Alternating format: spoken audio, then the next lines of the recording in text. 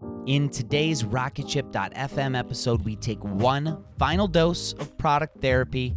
This is the final episode of a special 3-episode series diving into coaching sessions that Silicon Valley Product Group's Christian Idioti has held over the past few months. We were very grateful to both Christian and his clients for them to turn the microphone on. So we here at RocketShip.fm could listen in and learn. Sometimes the issues that somebody else is dealing with, well, we can learn from those issues. Chances are we will face them as well. And it sure is interesting to get to listen to Christian talk through some of these issues. So what do you say we get started and do just that, Michael? Yeah. Let's do it. So let's dive into today's session, one final dose of product therapy. Welcome to RocketShip.fm. RocketShip FM is produced in partnership with Product Collective. We are your hosts, Michael Sacca. And I'm Mike Belcito.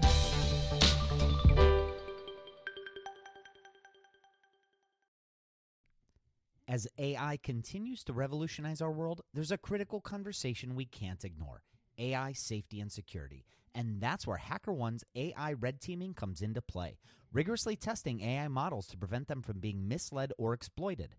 HackerOne employs over 2 million ethical hackers, and 750 of them specialize in prompt hacking and other AI security and testing. So HackerOne isn't just theorizing, they're actively safeguarding AI's future. Just recently, a team unearthed over 100 vulnerabilities in just 2 weeks. So whether you're at the helm of a startup or steering product innovation at a large company, it's time to prioritize AI security. Visit hackerone.com/AI for more. Again, hackerone.com/AI. This episode is sponsored by porkbun.com. Porkbun is a refreshingly different domain name registrar that's different from the other ones like GoDaddy or Namecheap. They've got low prices on hundreds of different domain extensions. They've got everything from .com domains to really cool ones like .pro, .dev, .xyz. Every domain name at Porkbun comes with tons of freebies too, like SSL certificate, WHOIS privacy, DNS, URL forwarding, and hosting trials. Because why pay for things that should be free, right? All these incredible features and tools are backed by incredible support, 365 days a year, and more 5-star reviews on Trustpilot from real customers than anyone else. Look, you can get $1 off your next domain name from Porkbun and see why they're the best domain name registrar around by using our code. Just go to porkbun.com/RocketShipFM24. That's porkbun, porkbun.com/RocketShipFM24. You'll save $1 on your next domain. This episode is brought to you by Gigantic. At Gigantic, you can level up your product skills through live, small group, cohort-based trainings. We're incredibly excited to welcome you to our next cohort of our product strategy training kicking off in January of 2024. This course will take you through the frameworks that product leaders use at companies like eBay, DoorDash, Groupon, Rent the Runway in order to scale their teams. It's taught by Ben Foster, a friend of this podcast, who is the former chief product officer at Whoop. So come join us. Go to gigantic.is. That's gigantic.is. And save your seat for our January cohort. Your potential is gigantic, and we're here to help you reach it. Go to gigantic.is to reserve your seat today. For today's product therapy session, Christian Idioti of Silicon Valley Product Group sits down with a product leader, Amnon. Now let's get right into their conversation. Here, Amnon sets the stage for us. My name is Amnon. I'm the head of product. I used to say startup, but now it's really a scale-up. We just landed our Series B funding round. We have roughly 25 developers. We now split them into 3 experienced product teams, like empowered product teams. And one is more of a platform team, which we kind of struggle to change to like the empowered model. This is, fairly recent. We just started this year, the beginning of 22. And before that, a little embarrassed to say, we had like 2 delivery teams essentially. And And when I joined, I've been trying to make this change for like 2 years. I essentially managed to convince everyone to go for a pilot team early 21, and it was a great success. And now we kind of transformed the entire R&D. Okay, so Amnon, he comes into this product leadership role and is really tasked with changing the entire mindset of how product is approached. He mentioned the empowered product model. This is a model that the team at Silicon Valley Product Group has definitely evangelized for. It was also made popular by Marty Kagan's books, Inspired and Empowered. Marty is another partner at the Silicon Valley Product Group. But Amnon's question, he's the initiator of this change, but he still feels the leftover effects of the old organization sort of seeping through. How could he change everybody else's mindset outside of this product team? Let's hear what Christian has to say. Well, first, Amnon, congratulations on your Series B. Congratulations on your growth and scaling up. Going from a startup to anything is significant. And we always want to commend people that go around solving problems for others in a meaningful way. So now what I'm hearing you say is over the last couple of months, you've been making a transition from a delivery team model or future team model to an empowered team model. And today you've got about 25 developers, 4 teams, and you're making this transition.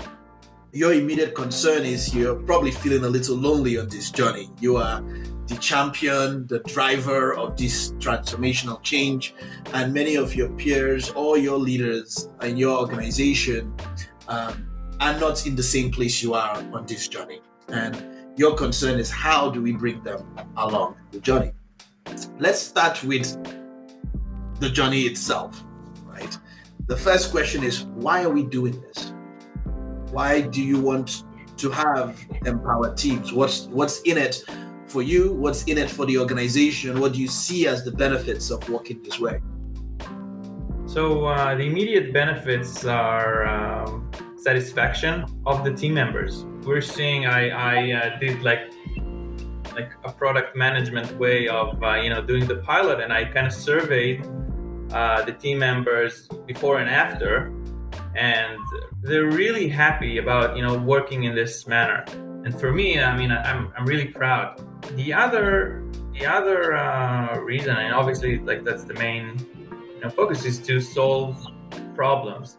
But what we used to do is the company used to work in this sales-driven way that the salespeople were talking to the customers and told us what they need, and that's how we kind of work things. And I love that you're participating in me as I'm getting you to talk about the benefits here, because this is what you need to be comfortable doing, because you need to evangelize the why you're doing this. And I'm hearing you say very clearly that in some ways, this helps you to attract talent. Smart people want to work for a company where they are given problems to solve and told things to do. And that you're seeing that new joiners enjoy a culture and environment where they feel empowered. You're also calling out a heightened amount or at least an increase in your employee satisfaction. Yep. As Steve Jobs says, why hire smart people to tell them what to do? We hire smart people to tell us what's possible in some ways, what to do. And you're seeing the satisfaction that empowering people is producing better results, at least in terms of satisfaction. Absolutely.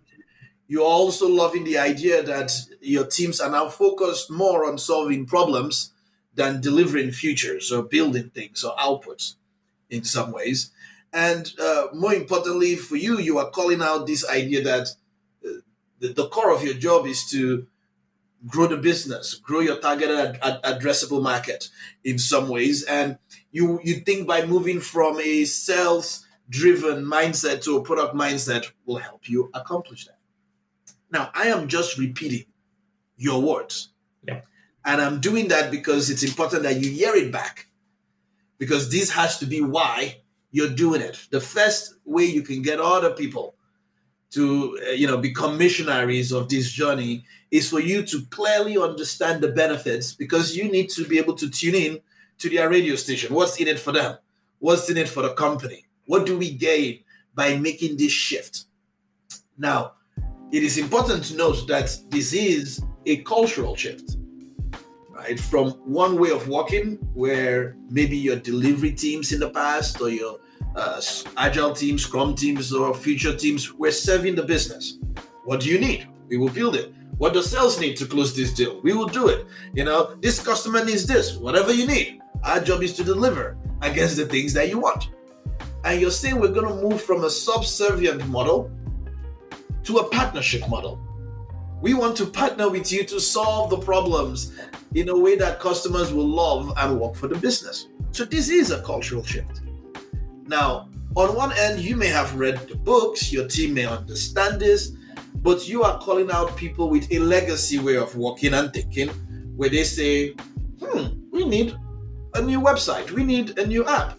Let's go to those technology people and ask them to do that.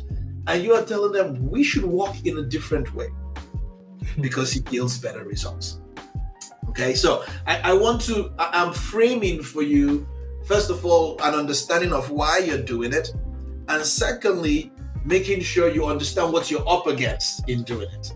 And that it is not it's a natural consequence of your growth and the leadership and a legacy mindset. It's not something is fundamentally wrong with your organization. Typically, many organizations as startups strive very early on because the ingredients that drive innovation, like true collaboration, focus on the customer, those things are baked into startups. You don't have, bureaucracy and legacy and lots of process and things to look at. You're really focused on, we just got to solve a problem so that we can all eat and make some money. So as companies start to scale, visionary leadership and stuff starts to dwindle. There's a loss of context, a loss of collaboration. So first key here is I want you to make a list or inventory in some ways of the benefits of empowered teams.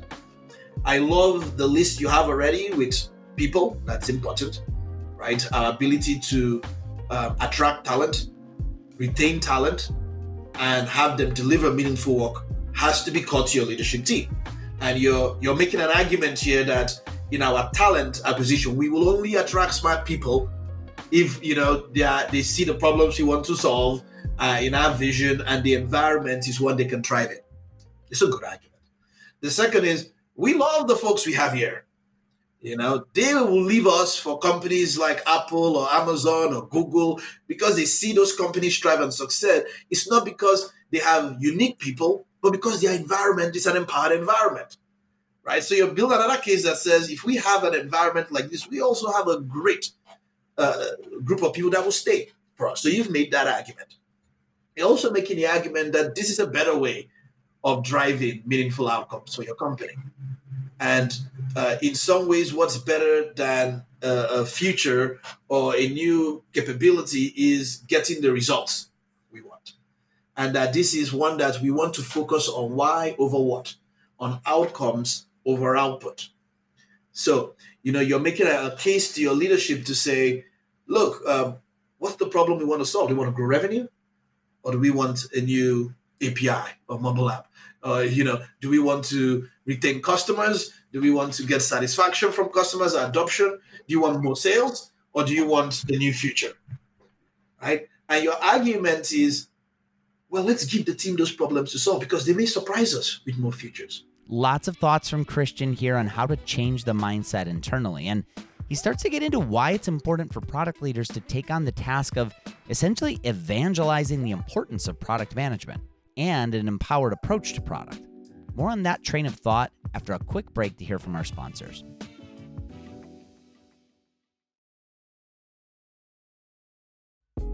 Before the break, Christian, honestly, he's on a roll. He was answering Amnon's questions about how to really lobby internally for transforming the organization to take on more of an empowered product approach. And in fact, brings up another question that Amnon has. Let's get back into the conversation. Now, evangelizing this is part of your job, to constantly evangelize this to the leadership team. Funny you should mention that because that's the other question that I had. Yeah, you mentioned you're historically a sales-driven organization. Yeah. And I want to call out what this big transformational shift has to be. I have often argued that the people in a company that tend to have the power or be perceived as influential or drivers are the ones that tend to represent the customer the best. Meaning that the argument that a salesperson may bring to Amnon, this is why we need to do this, is what? Our customers want. If you do this, we will sell $10 million. If you do this, we will win this deal. 50 of my clients are complaining about it. You see, they back their arguments, or at least the reason we listen to them is because they are in touch with the people we are solving problems for, the end customer or the end user. Now, the first challenge I typically give to product leaders is one that says you have to have as deep, if not deeper, knowledge of the customers than any other part of the organization if you truly want them to rely on you to tell us what to do. Because if you come to me and say, well, this is what the product team is going to do, and you don't know the customers like I do, then I'm already winning that argument. You say, who are we doing this for? The customer. Well, I know them better than you do, so you should probably listen to me. Now, this is not an easy feat, but I tell product leaders that you have to be calculative and methodical in growing the knowledge of the customer and user in your team. Now, the best way, tactically, that I know how to do this is through a period of humility. It's going to feel terrible for a while because your whole organization is going to look like you don't know anything, but that's okay. Because what's more important is that you do know. And so you are going to go to the head of sales or to the sales group and say, look, I want to spend time with you. My team wants to spend time with your teams to understand more about the customer, the environment, how you guys work, how sales operates. I want to participate with you in understanding the customer. Now, the reason this is important tactically is one, the reason the sales team can influence the product team is because they believe they know more. The best way for them to know that your team knows about the customer is if they teach your team or actually participate with your team in learning. It's going to feel a little confusing for a while because your team will be going to sales meetings with them, spending time with them. But what are you doing here? You're building a strong relationship with sales, which is good. You're also exposing your product team to sales behavior and sales practices, as well as to the customers. Salespeople are, they are seeing your team, listen to them as they pitch, watch them as they sell things, right? They are building trust in product. People know what we do, right? You want to build an arsenal of real customer insights. And the sales organization is going to take the credit for being the ones that taught you. And I want you to be comfortable with this because I promise you they will forget all about it as quickly as they do. Because what will they now say a year from now? They will say, Amnon's team does not know, Amnon's team doesn't know anything. Well, you taught them. Were you a bad teacher? Did you not spend? You see, they are now accountable for training your team. So they will believe, one, your team is competent because they know we taught them everything about the customer. Great, you taught us everything. So if we know what you know, then you should trust us that our job is to solve the problems. And we have a good enough relationship to do that. And in this conversation about evangelizing, it brings up another question from Amnon, one that has to do with his personality. Is his personality well suited to take on that role of evangelizing? That's part of his question to Christian. Let's go back to Amnon right here. I'm like personality-wise, I'm kind of an introvert, thinking kind of person, not, the charismatic, all out there leader. And I find it hard, and I think it relates to the previous problem because I find that if I sit one-on-one with someone, and it might take a while, maybe like 1 or 2 meetings, or hour or longer, but then I get them on board. They understand, and not only on the transition, but also on vision, strategy, stuff that I kind of perceive to be the core of my job, right?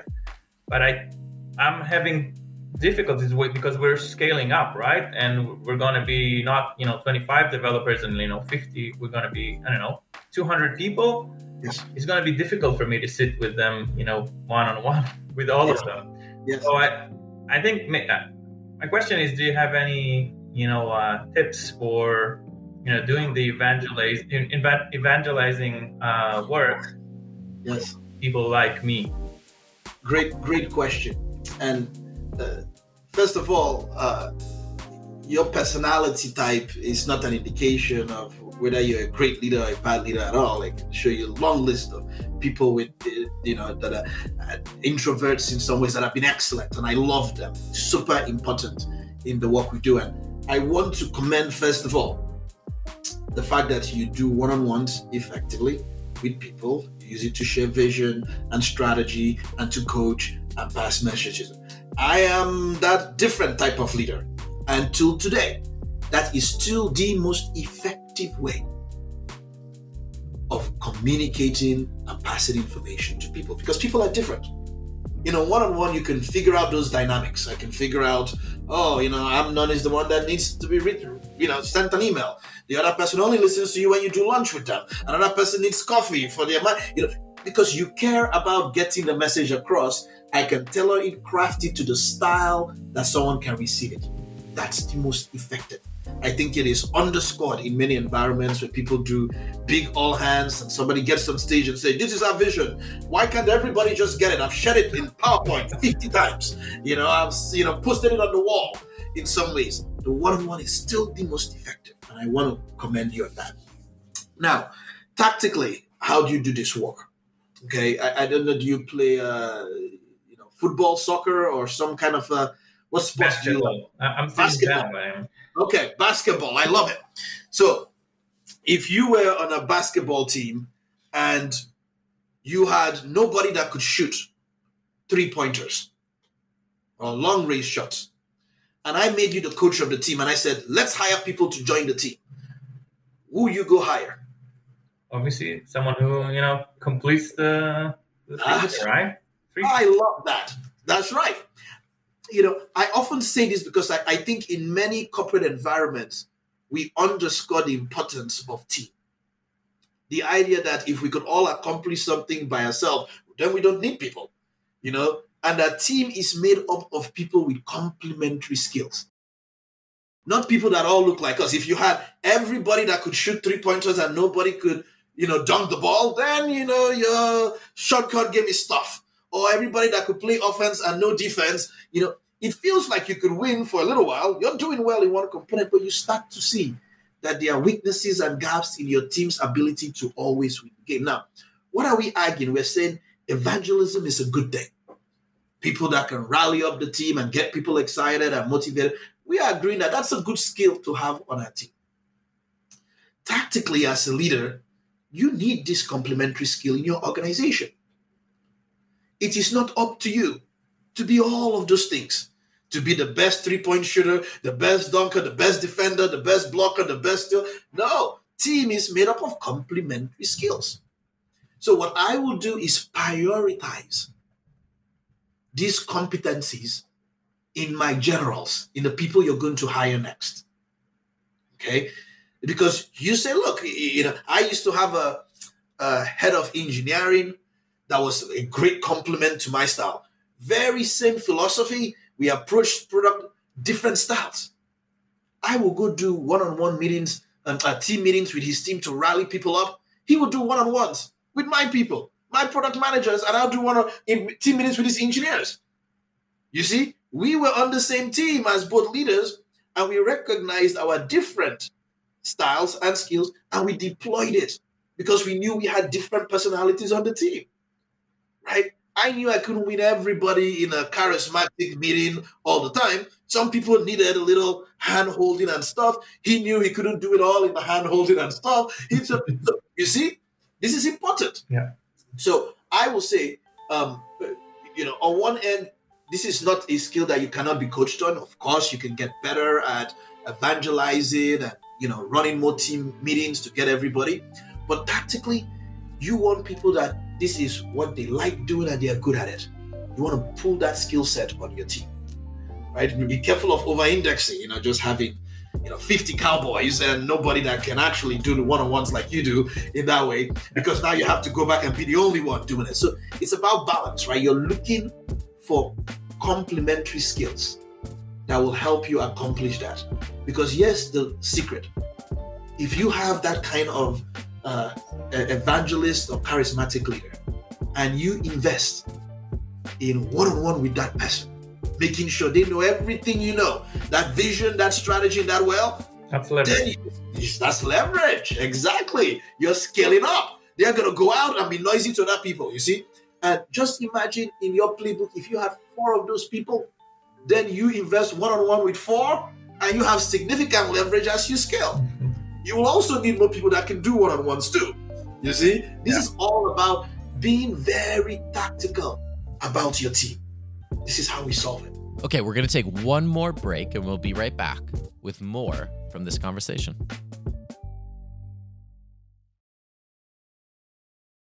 Before the break, we were in the midst of this conversation between Christian Idioti and Amnon, a new product leader who reached out to Christian for a good dose of product therapy. A good part of this conversation is focused on the need to evangelize and influence internally, showcasing the importance of taking on more of an empowered product mindset, moving away from the sales-led mentality his organization has typically lived. But let's cut into a question that Christian asks, a very pointed question about the leadership at the organization that Amnon works at. Tell me about your relationship with your CEO. Oh, that's we need an extra 60 minutes for that. Okay, well, we don't have another 60 minutes, but we do have a few minutes, so let's see if we could use these last few minutes wisely. Back to Amnon. We have, 2 sites, one in Israel and one in London. Recently, he moved back to Israel, but he was, living and working in London.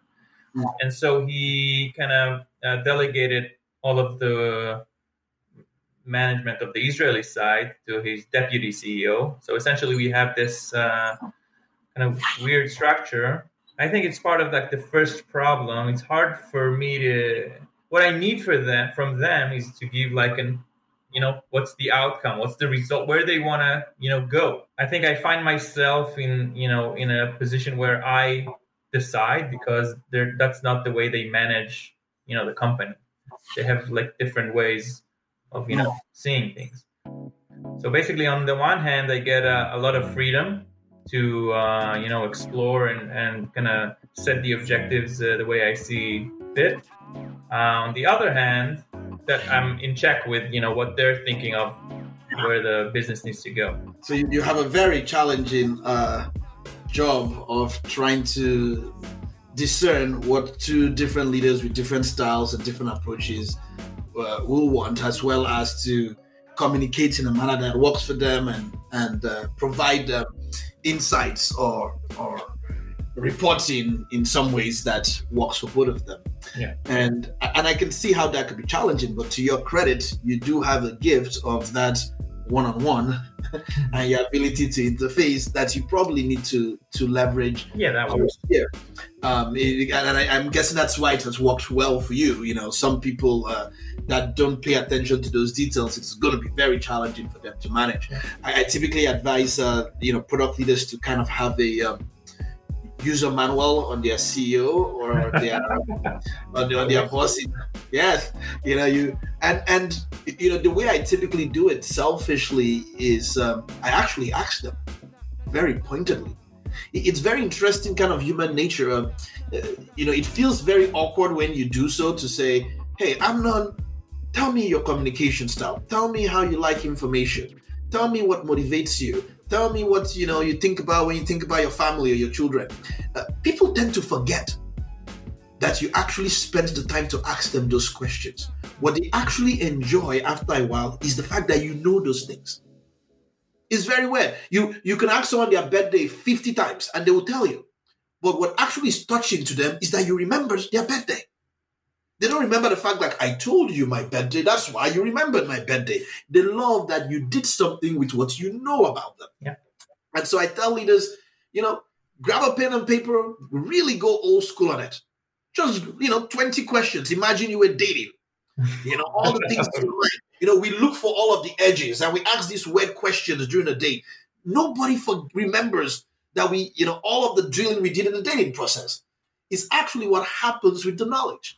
So, in your case, you're dating two people in this sense. So you have a little double work, and that's hard to remember on its own, number one.